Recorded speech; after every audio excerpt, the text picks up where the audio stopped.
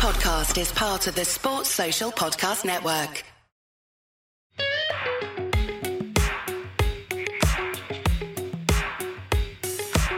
You're listening to Uncovered with Bharat Sundaresan and Jared Kimber on the 99.94 network.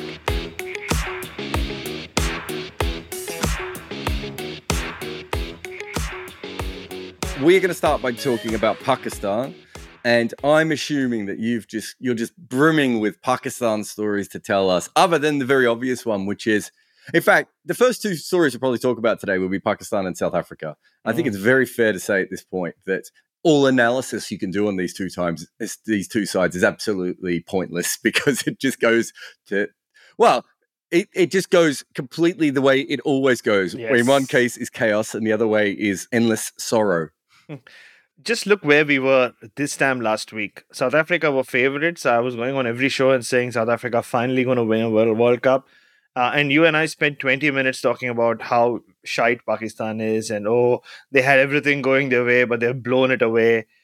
They're probably their best chance to do something in a World Cup. And that's what we were saying exactly a week ago. I was right here. You were right there. It is much cloudier outside in Adelaide. It's much sunnier here. But then what happens in cricket World Cups or men's World Cups anyway? Pakistan just come back from the brink and suddenly are now red hot favorites, in my opinion anyway. Did Pakistan come back from the brink, or did the brink come to Pakistan? Because realistically, they played well against Bangladesh, don't get me wrong, but I'm not sure they did anything specifically other than, offer prayers and good wishes to their Netherlands brethren. But they did come out in their numbers, at least by Adelaide Oval standards, on a Sunday morning and wave the Pakistani flag a lot, including a Canadian flag, which, I guess I don't know what the Canadian-Dutch relations are like, but it seemed to work. It was funny. There was one Dutch flag, apart from the ones I'm sure they were in the dugout. One Dutch flag brought by, I'm guessing, Jim Congdon, who I think you know from South Australia. He's the guy that collects all the shirts, isn't he? He does. Yeah, that's the guy. He's collector of all jerseys. I don't know what his Dutch connections are, but he always supports the Netherlands. So he's got a lot of Netherlands jerseys.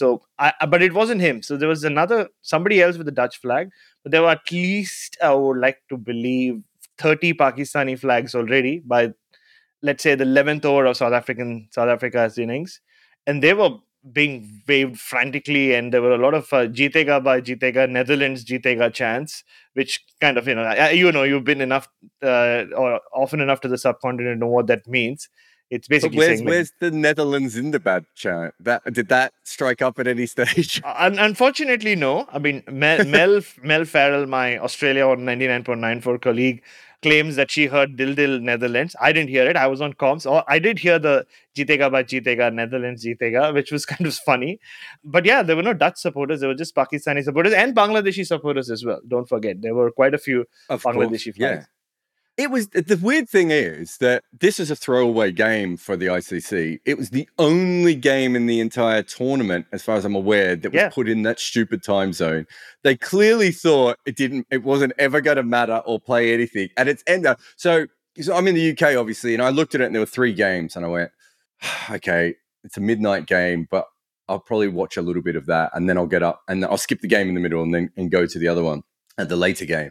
And so I set my alarm and I get up and I'm watching it. And I'm like, oh, shit, this is going to be a good game. I'm going to have to sit through this. This is ridiculous. And then by the end, of course, I was just like, this is the greatest game ever. I can't believe I get to watch this.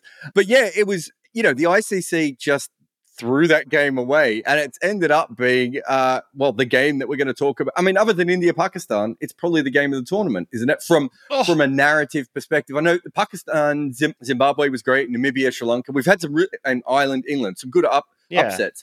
But the fact this was an upset that was great for the Netherlands, but also completely threw South Africa out of the tournament. So it's like a double whammy game.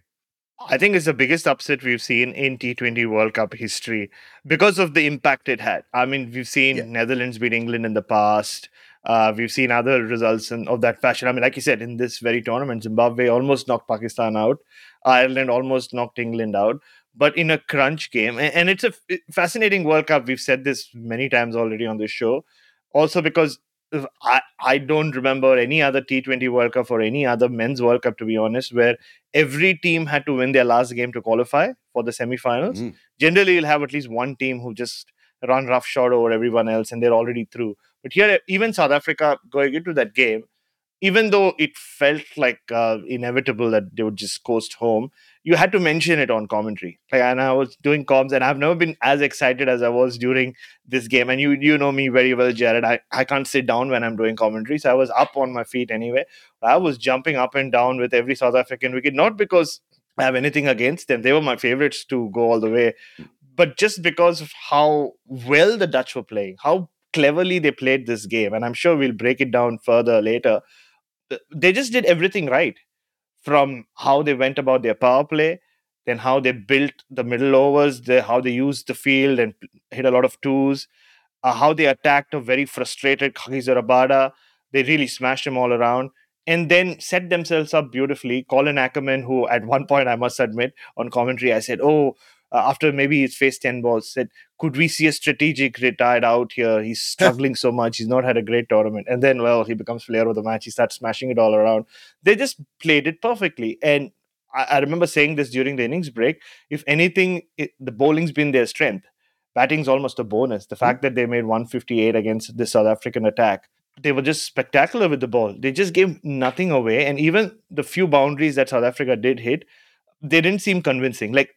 At one point, everything that South Africa did was unconvincing. And and I must say this as well. From the beginning, they stood for the national anthem. And Lungi Ngidi was, as always, as firm as ever in attention singing the national anthem, gets disturbed by the flies. And it became a continuing trend. I'm not even kidding. The flies went nowhere near the Dutch, or I didn't see a single Netherlands player being disturbed by the flies. But at least 4 or 5 of the South Africans, while batting, while fielding, seemed so annoyed by the flies. It just, and the flies in Adelaide at this time of the year, those fat flies that don't go away. Yeah, big guys. Yeah. Yeah, and everything just was bothering them. They were not a happy team. They were not happy campers. And eventually they're gone. So the day before, or 2 days before, someone from Pakistan Twitter had contacted me and said, what's the chance? And I was like, so I thought about it for a little bit and I said 10%. And everyone was like, oh my God, that's so high. And I went, yeah, but I think Netherlands bowling has been so good. And I said, all they really need to do is get 135 or 140 and they can put South Africa under pressure. And it had to be that way. They had to bat first. Yeah. They had to make slightly more runs than South Africa was capable of.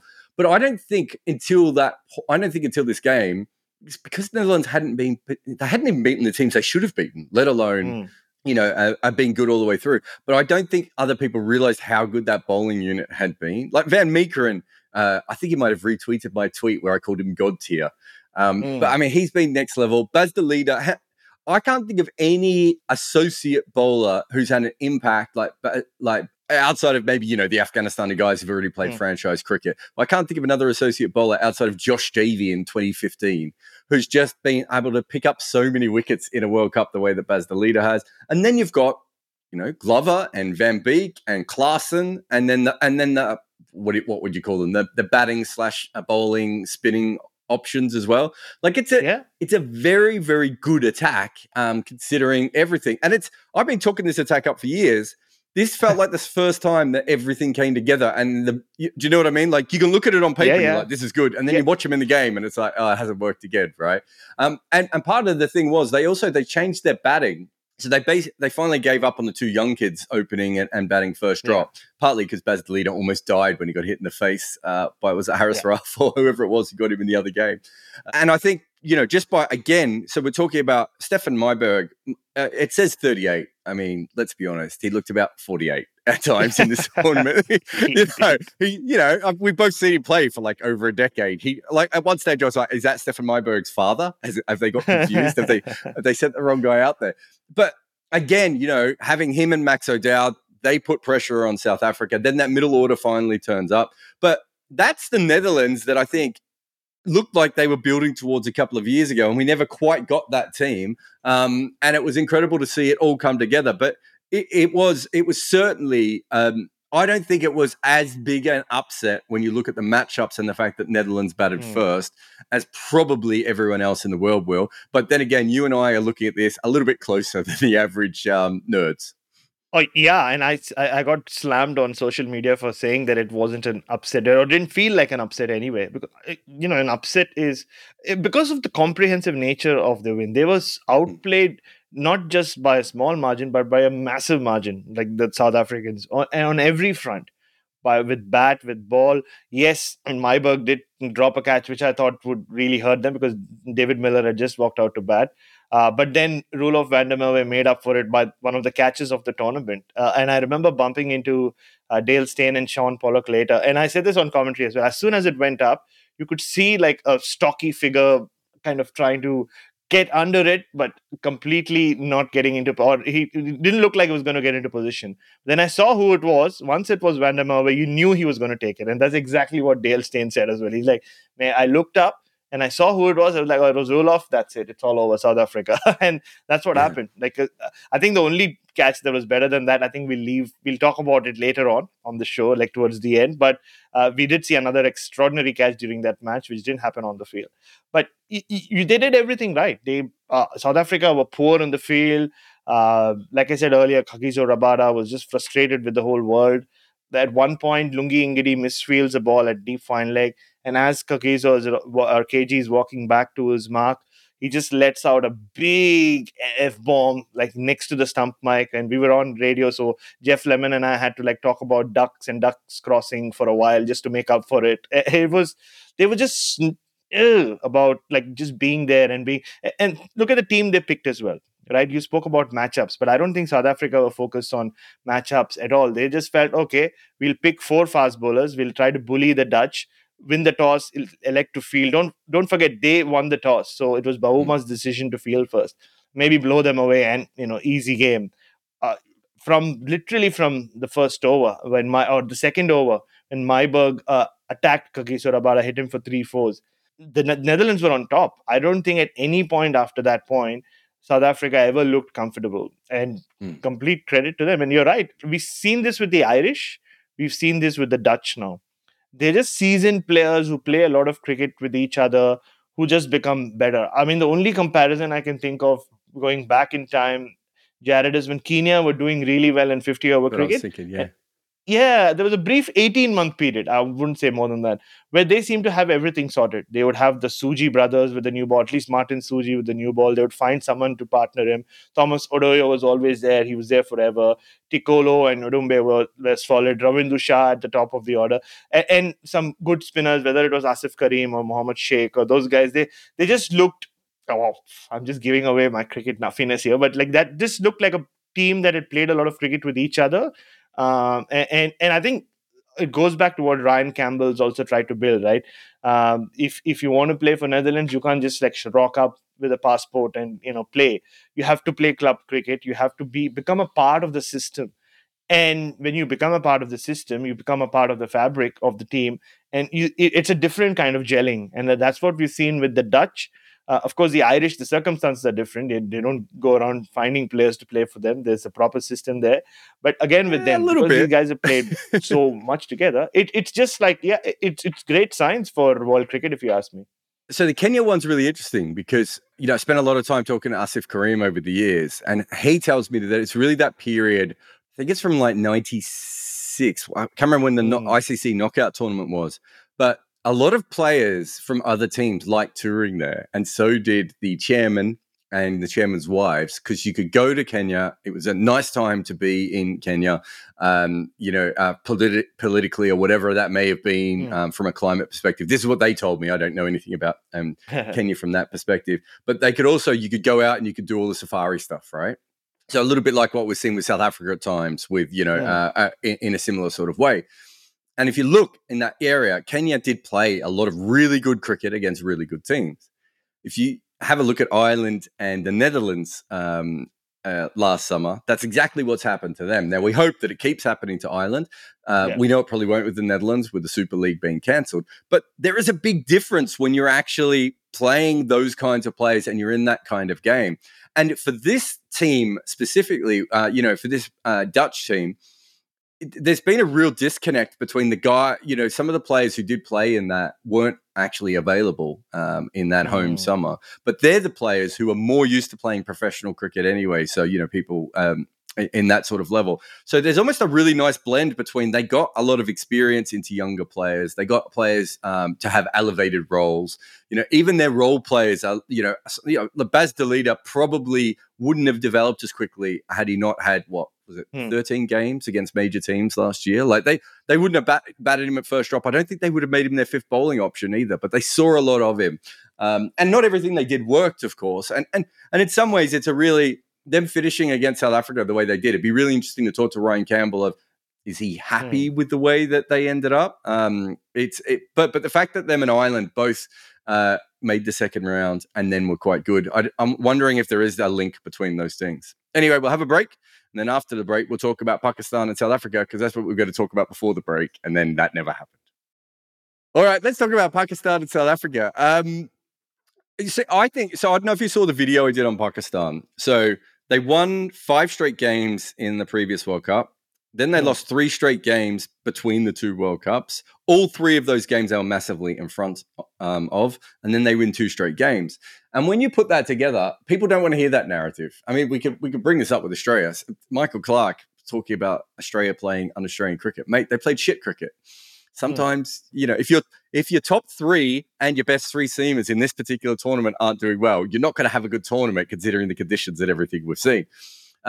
So there's a lot of nonsense for that. And I think the same with Pakistan. People started doing that. But, you look through that side and we know the top order hasn't quite turned up.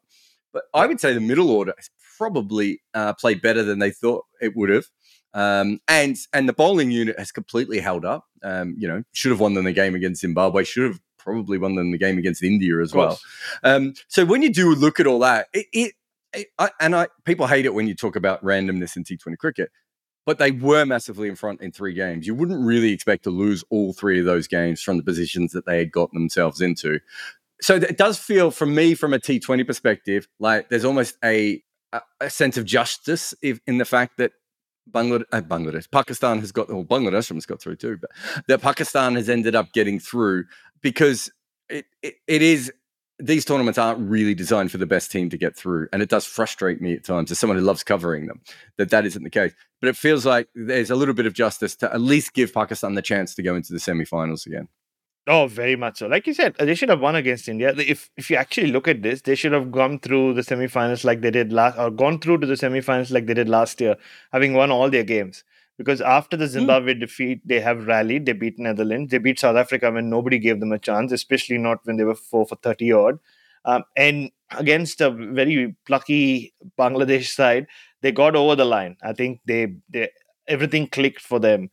But it's classic Pakistan as well, right? It generally takes a start like that to see Pakistan somehow find a way to, when people are not looking at Pakistan in a World Cup, is when they suddenly rise, which is what made their performance last year so surprising, when they literally coasted into the semi-finals as favorites, and they found an Australian team. And I think I can draw comparisons between Pakistan this time and Australia last time because of one reason. Everything Australia tried last year, and that kind of explains the Australian early exit this time as well. Everything they tried worked out, right? Mitchell Marsh at number 3 was tried a few months before that. He was the only positive, or one of the few positives from the tours to Bangladesh. It wasn't just that it worked out. The Mitchell Marsh thing and Ashton Agar thing, if you think about it. Mitchell Marsh played. Yeah. They then dropped him. They then brought him back and it worked. And they had the Agar thing where they changed they went from having 4 bowlers to 5 bowlers midway through the tournament. Then they stopped that. So even when they made mistakes, it still worked, which I think that is a really, really interesting thing, because Pakistan have, other than Mohammad Haris, who's obviously been a revelation, and Mohammad Waseem a little bit, but I think they were going to rotate through their seamers. Yeah. And they probably needed an extra seamer anyway, right? Like, it's that tournament. So he just happened to be the next cap off the rank. But it is a similar sort of thing of like, I still think the batting order is slightly wrong. I think if Mohammad Haris is going to bat the way he is, he should be opening, right? And then you should have one of the other guys at first drop. So, you have that situation. But you're right. It is been a little bit random and everything else. And then you suddenly look up and you're like I've just done a bunch of research for the finals, and They just look. I know Babar and Rizwan may not make any runs, and that might cause them all the problems in one of the 2 knockout games, which is fair. But you do look at the team, and it's like, it looks really good, and you had South Africa as favourites last time we spoke, and I think I had them ranked second on my power rankings, right? But there's a big part of me that was like, the more research you do on South Africa, the more you think the minute they lose 3 wickets, that just feels like real panic stations. And then you look at Pakistan and you're like, if they lost 3 wickets, probably one of Babar, Rizwan, or Shadab or Shan Masood is at the crease, right? Or 2 of them even perhaps. And you're thinking to yourself, well, there's still someone there, right? Like there's still something there. And the whole thing is kind of interesting when you look at it from that perspective. Yeah, and look, that's the thing with South Africa. I was chatting with a very senior Indian player very recently who is here at the World Cup, and he made a very valid point. He said, yes, T20 cricket is all about numbers, it's about stats and all that, but those big moments, how someone holds their nerve, there's no stats to support that. And that's where you need certain guys, whether they're experienced or not. Some guys just have it, and those guys at the right moment, in the right moments, is what wins matches for you in T20 cricket. And it made a lot of sense to me. I mean, yeah, of course, you're a numbers guy, Jared. I'm not so much of a numbers guy, but it is difficult to put that into context always, right? Like who holds, like, do you pick guys who you back to hold their nerve when it matters? Which is why I still think Iftikhar Ahmed should have bowled that 20th over against India and not Mohammad Nawaz. And purely because of, Iftikhar Ahmed has that air of he has nothing to lose in life for whatever he does in life, right? They make fun of him. He's a butt of all jokes in Pakistan, but he gets them over the line twice. I mean, the innings against India and the innings against South Africa and some other crucial knocks he's played here and there as well. And how he bowled against Bangladesh when they gave him the ball. I think he bowled a very crucial middle over spell. And I think that's what's worked out for Pakistan, really. Like, so they have those 3 guys. They get criticized a lot. The other 3, Shan Masood, Rizwan, and Babar. But would Pakistan want to lose 3 early wickets and have, like, the Shadabs and the Nawazes and the Harises early in early? Not really. It actually works out for Pakistan even if Babar and Rizwan take some time for them to bat the first 9-10 overs, and Shan Masood in that mix, like we saw against India as well. So they had enough to defend. They should have defended it. We've said this enough. It just took some Kohli magic and some bizarre decisions from Babar towards the end that lost them that game. Similarly, against Zimbabwe, they should have chased it down quite comfortably. So we said this last week as well. They have everything going for them in terms of the players you need to do well in Australia to succeed in T20 cricket, especially with all these different conditions. And going into the semi-finals and the finals, Sydney and Adelaide, we've seen the pitches kind of slow down from what we saw in Perth and even in Melbourne. This balls are gripping, especially in Adelaide, but even in Sydney in the Sri Lanka-England game, you could see the spinners come into the pitch. And also not just spinners, but guys like Naseem Shah who have these extreme changes of pace from 145 to 113. Those kind of guys are being very difficult to hit. Haris Rauf, another one who does that. And Shaheen Shah Afridi, there was criticism. They felt that he was rushed into that game against India. He wasn't fit enough. But just seeing him against Bangladesh, not just because he took 4 wickets, but just how he was up and about, he was throwing himself all around the field. He just seems to be hitting his stride as well. So that's what makes them so incredibly dangerous right now. And the inclusion of Mohammad Haris has just added that spunk in the middle order. The Rizwan looked good. He should have been taken early. 3rd ball, Nurul Hassan dropped him against Bangladesh, but he seemed to find that rhythm that he needed. He's been lacking that throughout this tournament. Babar struggled, got to 20, but well, it's okay. You expect him to come good at some point when he must be due, right? He has to be due. As a numbers person, there is a certain point where you do look at someone like, remember when KL Rahul made 5 runs in 6 innings or something, and everyone's going, drop him. I was like he's never done this before. So unless he's literally forgotten how to bat or is carrying an injury we don't know about. And Bhuvi was another one. Bhuvi had that incredible run where he was terrible in the IPL, played for India for about 6 games where England couldn't hit him and he was quite handy against Sri Lanka. Came back to the IPL and was terrible again. Everyone's like, oh, Bhuvi's finished. I was like, well, that doesn't make any sense because We just saw him bowl some of the best spells of all time. And so people do jump to that. Look, we've flirted with it long enough. Let's get to South Africa. So I've done a big piece, big video that'll be out probably when our podcast is out about the history of South Africa in World Cups. And it's obviously bring your tissues, even if you're not a South African, I think at this point, right? Like I sent a message to a mate of mine who hates South Africa cricket, an Aussie guy. And I said, we can't even laugh at them anymore. And he said, you still can laugh at them. He goes, but it is getting harder. I remember it was the 2017 or 2013. Might have been 2017 World Cup press conference. Sorry, Champions Trophy press conference. And AB de Villiers was talking a lot about choking and everything else. There's been other press conferences where I've been to where someone has asked about that term and they've just dead batted it. There's been, they've gone and done camps on it. They've had psychologists involved, all this sort of stuff. I do think when you look back at all the choking, there's two things. A, they have always been very, very predictable teams, and I wonder if that doesn't sometimes, everyone, because they've been so good, it's very easy to scheme against them, right? So you go back to some of the, well, put it this way, they've got the highest win-loss percentage in limited overs cricket of all time, right? Yeah. So higher than Australia's, despite Australia's many trophies and South Africa's none. And you look at some of their teams, and quite often it's a similar thing. And I'm not saying that they're undynamic, but they play in a very sort of robotic way. Yeah. So you could say maybe in World Cups, when, if you look at the way that England had to win the 2019 World Cup, would South Africa have been able to change their game plan on the fly in a way that India's been brilliant in this World Cup of literally looking at a pitch and looking at the ground and going, okay, we're going to have to just tweak this a little bit. South Africa don't quite feel like that. And you just talked about it with the Dutch game. The Dutch knew exactly what they had to do against the Netherlands, against South Africa. Whereas I'm not sure South Africa knew exactly what they had to do against the Netherlands, because the Netherlands were, and changing things around and trying new things. So there is all of that.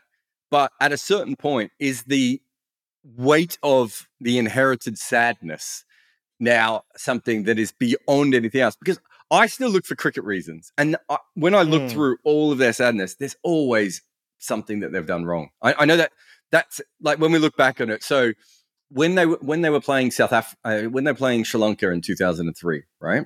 And we go, they got the DL wrong.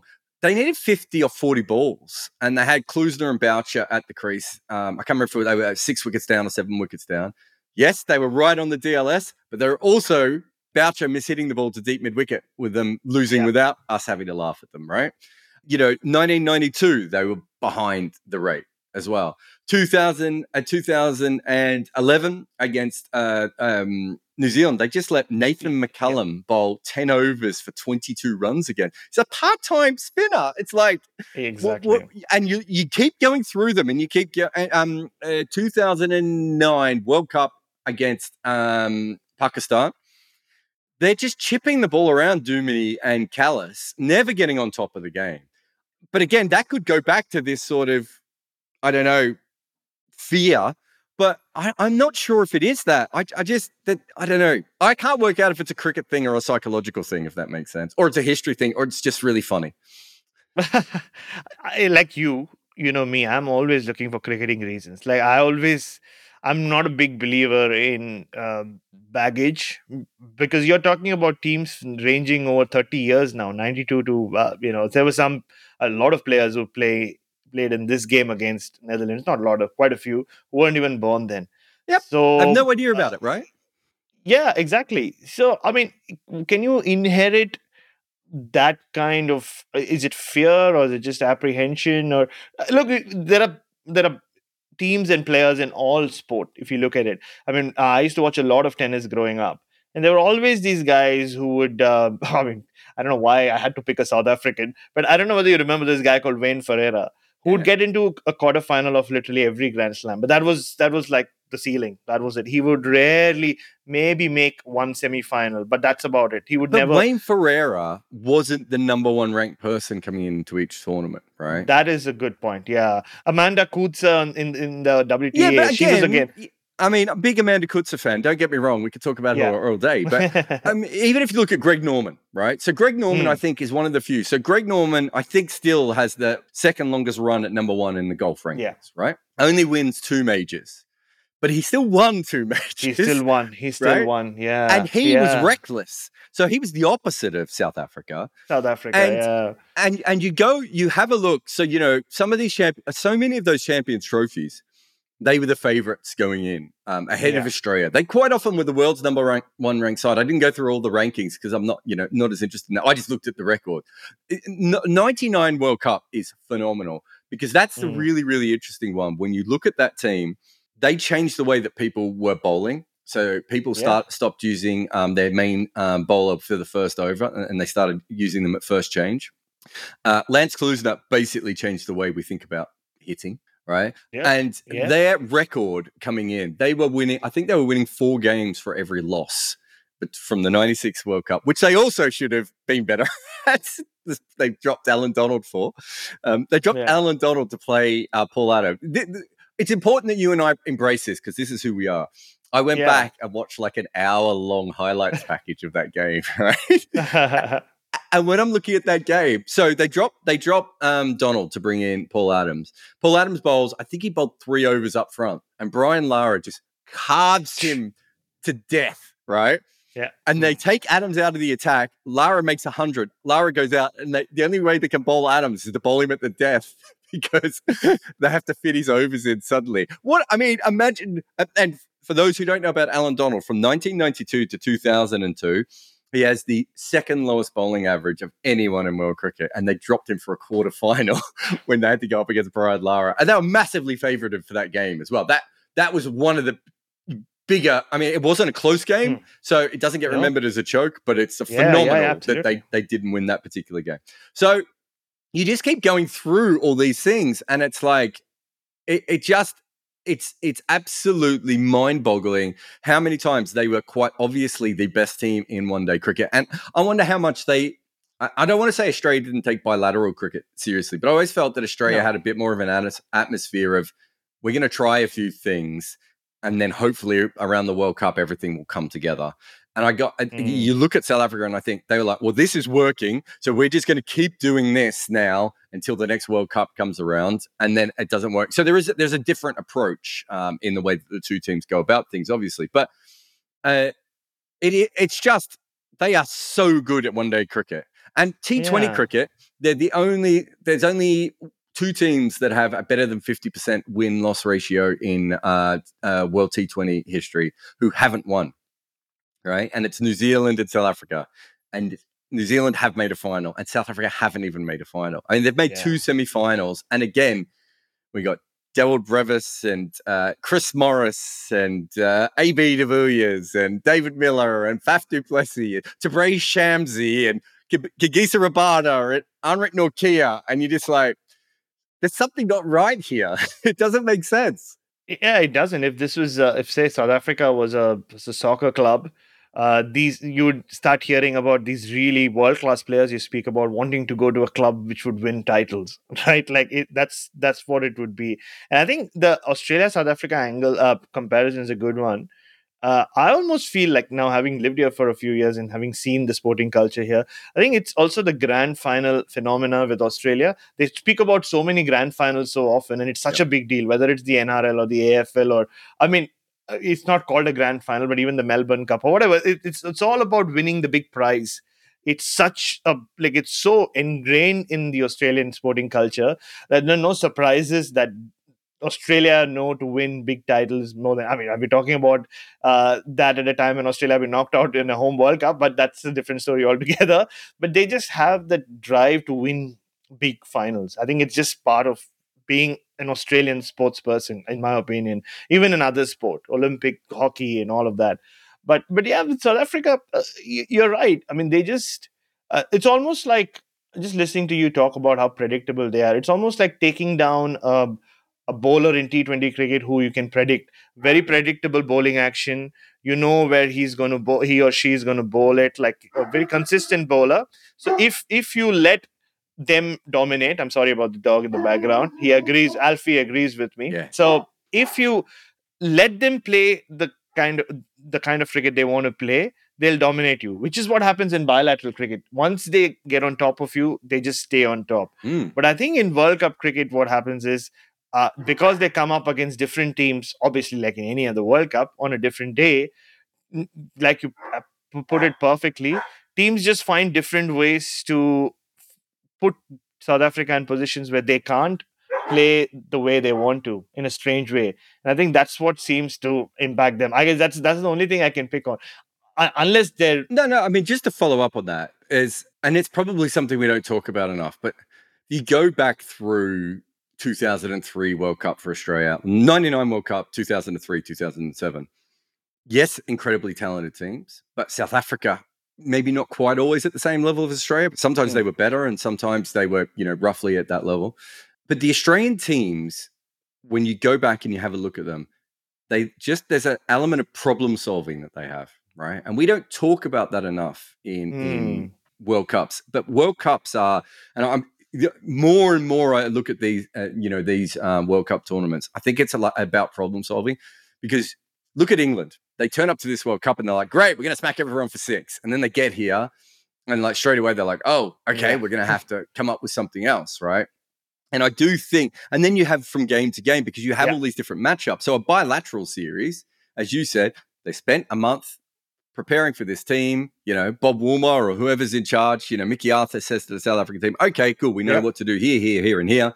And they play for it. They're better than most teams and they get by. And then in the World Cup, it's like, oh, now you're playing the Netherlands, and now you're playing this team. Now you're on this pitch. And now this. And it just feels, and the only thing I would call back to that you said before is you said some of these players aren't old enough to know 1992 and even 1999, I suppose, in some cases.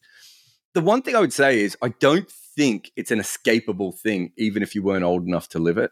Like, there's a certain point that it's so prevalent in South African cricket culture, and it's either the thing you never speak of or the thing you constantly speak of, right? So I think there must be an element of all of that where there's no hiding from it. But look, the whole thing is absolutely fascinating. And as I said, if you want to follow it up on Thursday, I'll have the podcast out on Red Inca, and on tomorrow I'll probably have the video out, or very soon I'll have the video out where you can go through my take on the many different things that have happened to South African cricket at World Cups. And it's not good. Anyway, we'll have a break, and after the break, we'll talk a little bit about Mitchell Starc, and then you can talk about your favorite crowd catch.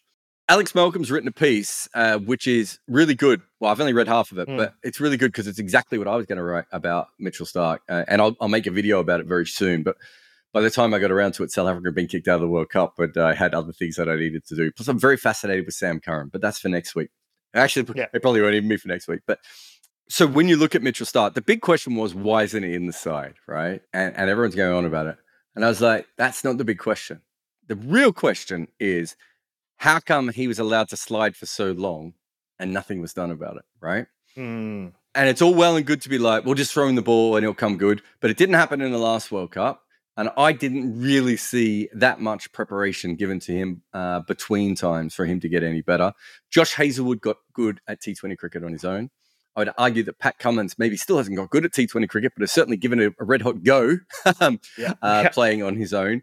And there's clearly a problem there. Now, part of the problem might be that Australia has 3 outstanding bowlers and whatever's left of James Pattinson.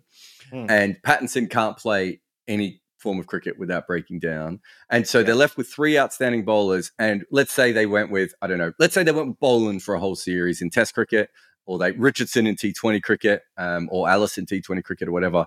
There's always going to be, if Australia loses, there's always going to be that nagging feeling of we left him at. And you look at it, 2016 World Cup in India, they didn't have Starc, and that was seen as a big part of the reason they didn't do it. 2019 World Cup, they didn't have Hazlewood, right? That was their own choice, of course, but either way, it does feel that they're in this really weird situation where they want these guys to play in every game, and they feel really uncomfortable if they don't play in every game. But at the same time, you cannot do that anymore. And then, and they, you look at England. England made really clear distinctions, even against their bowlers' wishes, probably at certain times. And Jimmy Anderson's 48 and still bowling. Yeah, exactly. And that's the way from everything or every source you hear in Australia, that's the way Australia seemed to be headed on the direction in which they're headed with their fast bowlers. And look, think about it, Jared. Even last year going into that World Cup, not many felt that they would go in with Cummins, Hazelwood, and Stark. It was almost a huge gamble that they took. Yes, Hazelwood was coming off a good IPL season. He'd won a title with Chennai Super Kings. But the other two, I mean, Cummins had not had a great IPL with the ball. He did a few sixes here and there. Mitchell Stark hadn't played a lot of T20 cricket. He did go on those tours to Bangladesh and West Indies, or at least one of them anyway. It was a gamble that paid off. Till that point on, Kane Richardson was arguably their number one T20 fast bowler. Right, he was playing every game, and he would have partners, different partners, whether it was Behrendorff or whoever, like in the years or in the months leading up to that World Cup, Daniel Sams and all these guys. But eventually they said, I don't know whose call it was. They said, let's try our best attack and give it a red hot go, and it worked out well. But it wasn't the three seamers who won them the World Cup. Josh Hazelwood was great. Yes, Stark and Cummins were good in parts. But it was Zampa who really turned it around for them with the ball, and they batted really well. And like I said earlier, things just fell into place beautifully for them. Everything worked out, which happens with teams, right, in a different sport. But this time around, they give Mitchell Stark a different role, which I don't know whether he was comfortable doing, where they say, no, you can't be the new ball bowler. You have to bowl in the middle overs. There's a lot happening off the pitch with the new ball, so we'll get Hazelwood and Cummins in. Also, he wasn't swinging it, to be fair. Exactly. He's been working on that wobble ball for a long time. He's finally getting close to perfecting it, and it has affected his swing. Hilariously, though, then what was it against Ireland? Suddenly he's swinging the ball everywhere in the fourth over, which confused everyone. It did. And then suddenly, it was after that Ireland game that he spoke about. I remember I asked him in the press conference, like, how much has it changed your role, your approach? And he's like, oh, I'm still the enforcer, but it has changed my lens. Like, I can no longer go looking for swing, because once you bowl in the fifth or sixth or even seventh over, you don't want to be like, letting batters get under the ball. And even at that speed. But that Ireland game, because Glenn Maxwell takes those two early wickets, bonus wickets, really. I mean, he didn't have to do anything. The Irish just threw the wickets away. It allows Stark to bowl at least 2 overs earlier than he was previously in the tournament. And he gets those 2 balls really to swing and, knocks them out, but then goes for a lot of runs later on. And Lachlan Tucker took him for a lot of runs. I think he eventually ended up with having conceded more than 40 runs. So it was a bizarre tournament for Mitchell Stark. And again, you're right. Like Alex Malcolm's written in his piece and others have mentioned, that between World Cups, he hasn't really played a lot of T20 cricket or consistently like a Hazelwood or a Cummins who have gone and played in the IPL. Look, it's a personal choice and we all respect it. Mitchell Stark wants to spend more time with his partner. And I mean, I would want to spend more time with my partner as well. So it makes all the sense in the world. But yeah, I mean, it means that he's not exposed to that humdrum of T20 cricket, playing a game once every 2-3 days against different opponents. We spoke about South Africa earlier, but it's again. Yeah, I was just going to add that the other thing that I think is interesting about it is that I think they decided very late they were going to change his role. He opened the bowling against England in some of the warm-ups. He opened the bowling against whoever they played before then. He then has one game against Sri Lanka in a warm-up where he doesn't open the bowling. He then opens the bowling again for New Zealand in the first game of the World Cup, and then it's not there. So even if he had been playing lots of T20 cricket, they were giving him a new role on the edge of a World Cup. And it's classic Australia at World Cups. And we know that because they're so talented and they keep producing the players they do, they're going to win every now and again. But it's the big argument that I have had with many people not with them, but also on a lot of them have been on my side of, we're going to win a World Cup every now and again, but we're never going to win consistently because we don't plan really for these things. And then we get there and we have to hope that everything falls into place. And as we saw last time, Matthew Wade fell into place. Mitchell Marsh fell into place and everything was great. And Hazelwood probably was the other one there. All three completely accidental, almost nothing to do with what anything Cricket Australia had ever done, right? And then you get to this World Cup and it's a similar kind of thing. And then, at the end, throwing it to Cameron Green as well, as if to go, well, you're there to save you. So if you could, the whole thing just, and Kane Richardson as well, like He hasn't bowled at all in this tournament. He then has to come out in the last game. It just, again, it just, to me, it's like they never really planned. That should be the lesson they should take out of this, despite the fact all the ex-players are like, Mitch Starc should play. You could argue that Mitch Starc shouldn't have been in the tournament. Like, I'm not sure they could carry Mitch Starc and Pat Cummins. And if you look at the pitches, I would say Kane Richardson would have, now looking back at the pictures, I should say, Kane Richardson was probably the better bowler for those conditions anyway. It's almost like some of those pitches have been like those shit heaps that the Renegades play on, right? Like, so yeah. I find all that very, very interesting. That is not the lesson that will be taken. The lesson is that we should just back the most talented players, despite the fact that he's been going at 10.7 runs and over at the death and has been getting hammered and they don't give him the new ball anymore.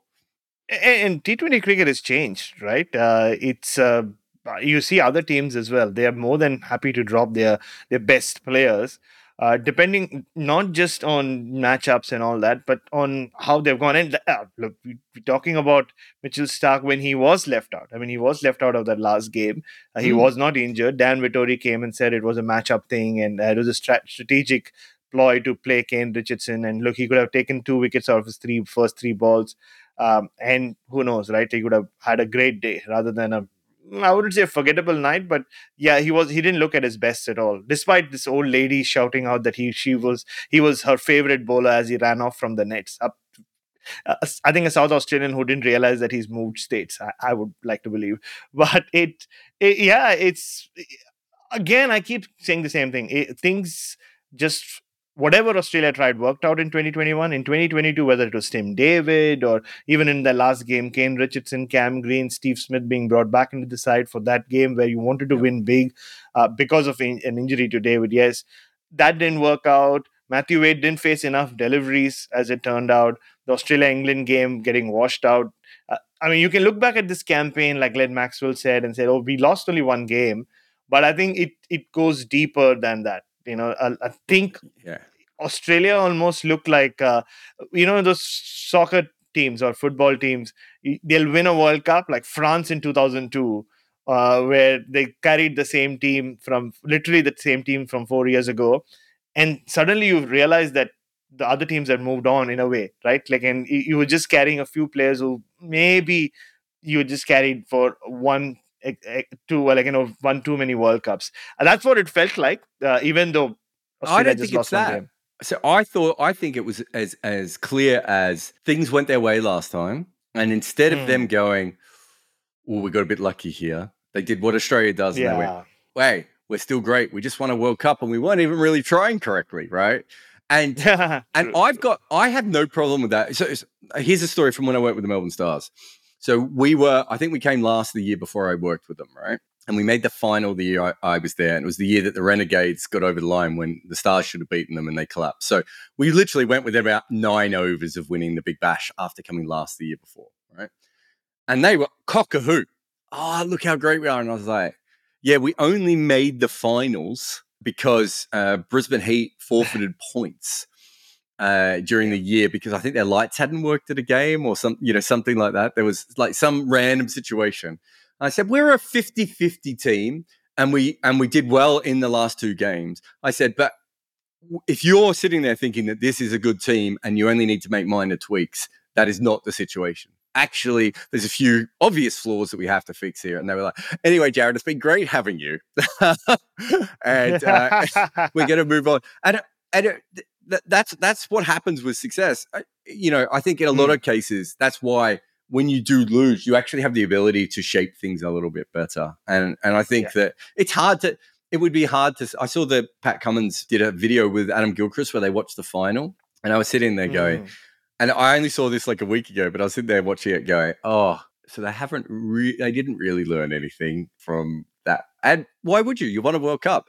You've got a crowd catch that is worthy of, which game was this? Was this the Bangladesh-Pakistan game?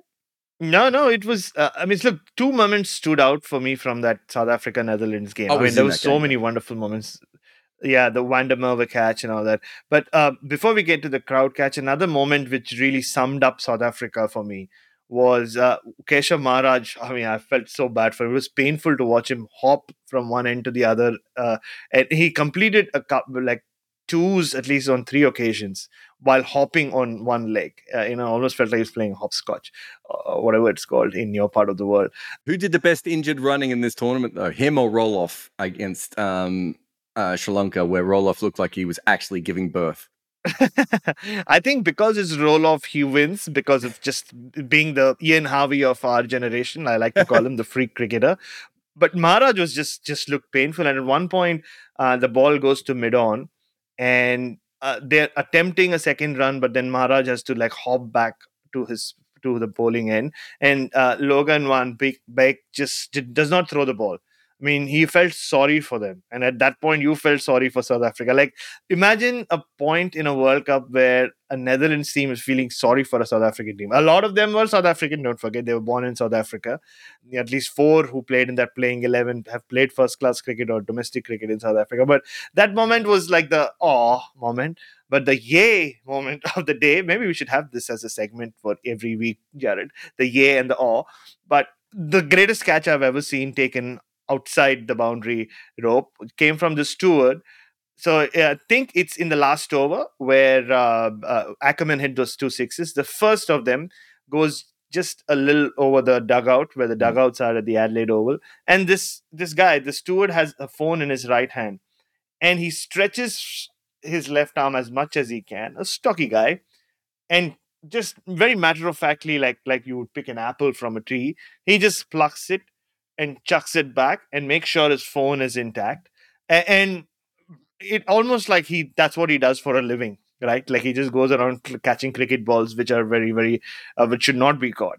And funnily enough, the second 6 that Colin Ackerman hit also went in the same direction, but this time it just fell a little short of him. And this time, I think it stuck his phone into his pocket. He had both hands. And yeah, if he had taken it, it wouldn't have been spectacular enough. So in a way, it's good that he didn't. And we were left with one of the greatest catches ever seen at the Adelaide Oval, but not on the field, but off the field. I've got a feeling, and I don't think it's the same person, but I've got a feeling there was a security guard at Adelaide Oval in maybe 2018 or 2019. Actually, it might have even been 2017 who took a spectacular catch as well, I think he was facing the crowd or something and turned around and took a catch. So all I'm saying is they might have the greatest fielding security staff in world cricket. Bharat, are you working on anything that you want to plug or anything that's coming out soon? I wrote I know it was in between our 2 shows. I wrote one of my favorite pieces of the World Cup on what Rashid Khan means to Afghanistan, the Afghans who live in Adelaide.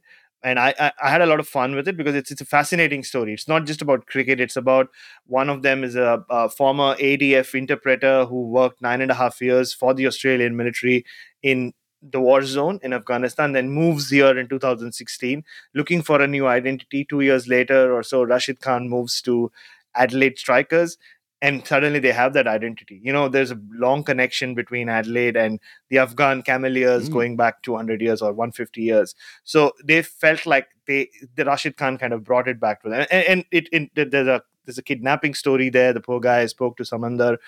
He was nearly kidnapped. He was kidnapped, almost lost his life, escaped, and he still plays. So they play an ADF Interpreters versus ADF Veterans match, where like every Afghan representative team in Adelaide, they want to wear the blue, not the Afghan blue, but the Strikers blue. So every time they play cricket, they want to be Rashid Khan, but poor Samandar cannot bowl like Rashid Khan. He bowls like Malinga because of how he hurt his shoulder while escaping from 3 guys trying to kill him. So it's quite the story. So I know it's a replug, but I want to talk about that story.